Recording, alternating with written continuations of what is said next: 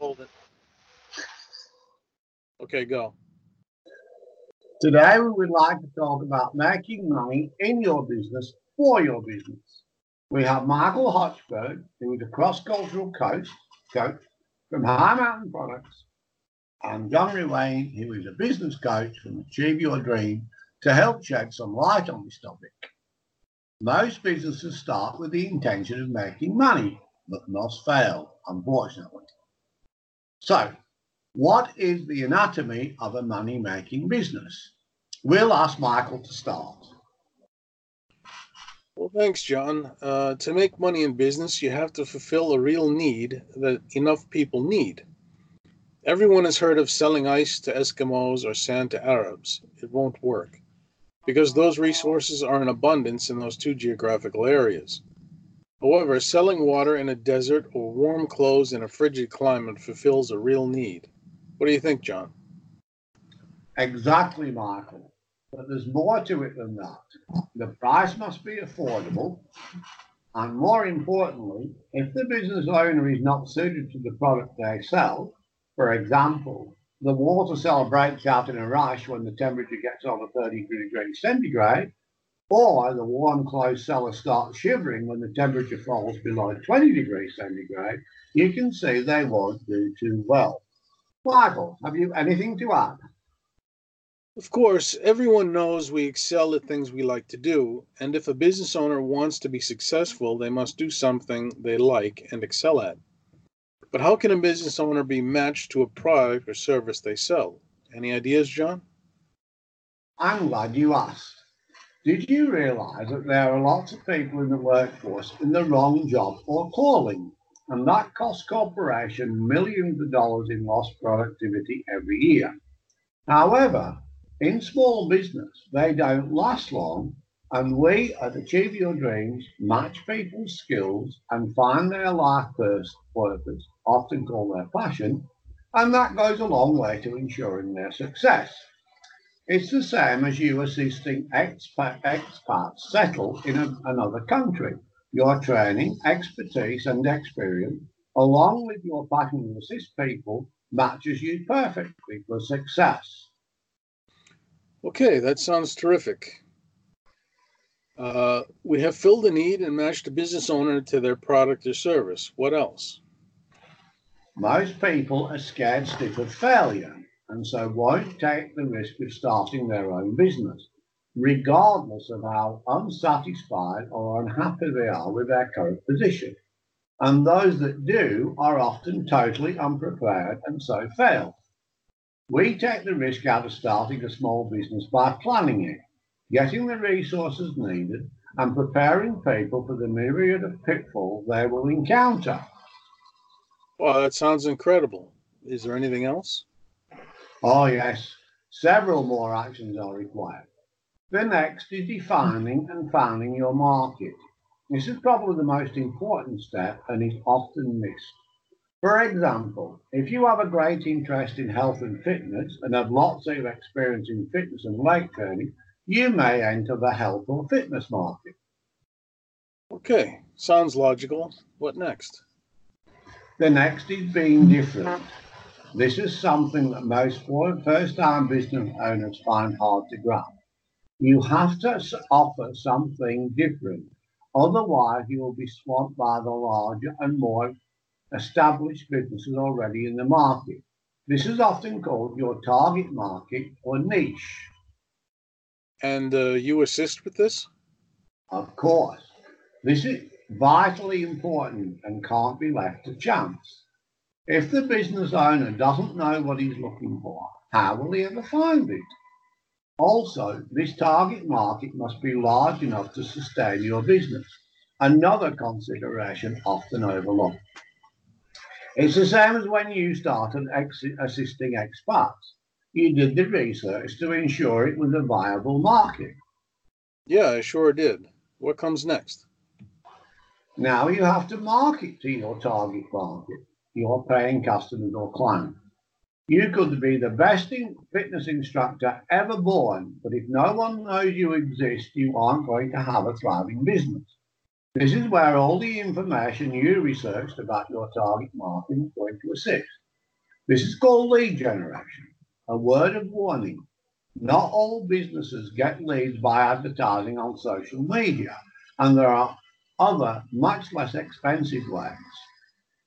Okay, yes, I've heard of that. What about customer service? I've read that it isn't so great in small businesses. True, Michael.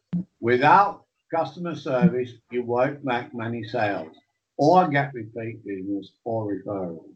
Customer service starts before the owner meets the customer and continues after the sale. The last part is most important. Using this to your advantage means you can easily get contact details and then call and ask if the customer or client is satisfied with the purchase they made. Ensure you have a solid refund policy in place. Okay, sounds like good advice. What's next? Pricing and positioning in the market. The top of the market will usually belong to the best, most established supplier in the market. I would suggest picking just above the middle of the market, never the bottom. People shop on price and will always be chasing after customers.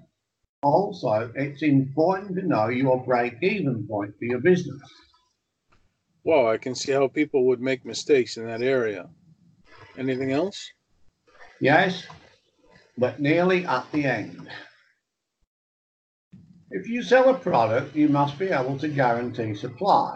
If you are selling warm clothes to Eskimo, can you get supply in the middle of winter when the temperatures are extremely cold? Also, check minimum quantity. If the minimum quantity is $5,000, can you afford that initial investment?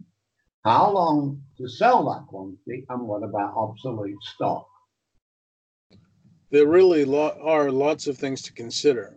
No wonder small business owners make huge mistakes. What else is there to consider? Yes, Michael. That's why so many small businesses perish in the first 5 years. The next thing is testing your market. Do not leave paid employment, sign long-term contracts, or invest huge amounts in websites, stationery, or other things until you complete this step. Talk to people, call people, put small, inexpensive ads in place where you think your target market will see them and see what happens.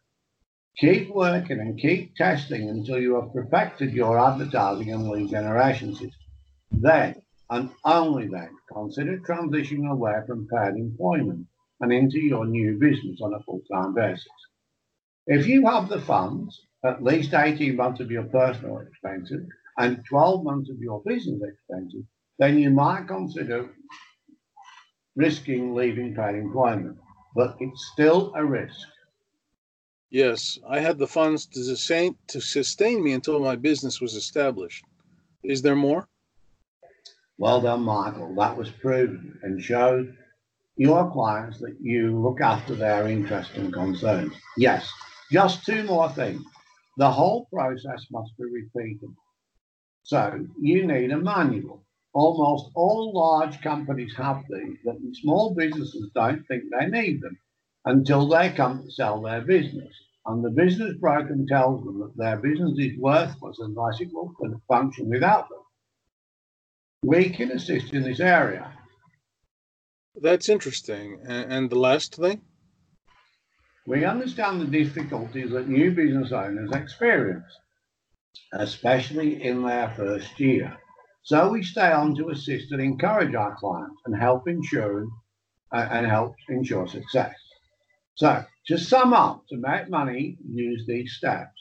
Find a real need, match the client to the need, find the client's passion or life purposes, take the fear away by planning, find and define the target market, find your market niche, check the market is large enough, how to market the business product or service, find an affordable lead generation system, brush up customer service skills, assist with pricing and positioning, check supply chain, test the market, make the process repeatable, and then we stay on for at least the first year to ensure success. Well, thanks, John. That sounds both interesting and plausible, and thanks for coming in to assist small business owners. You've really covered the subject well. It was my pleasure, Michael. Could you give our customers your contact details, please? Yes, you can contact me at highmountainproducts@hushmail.com.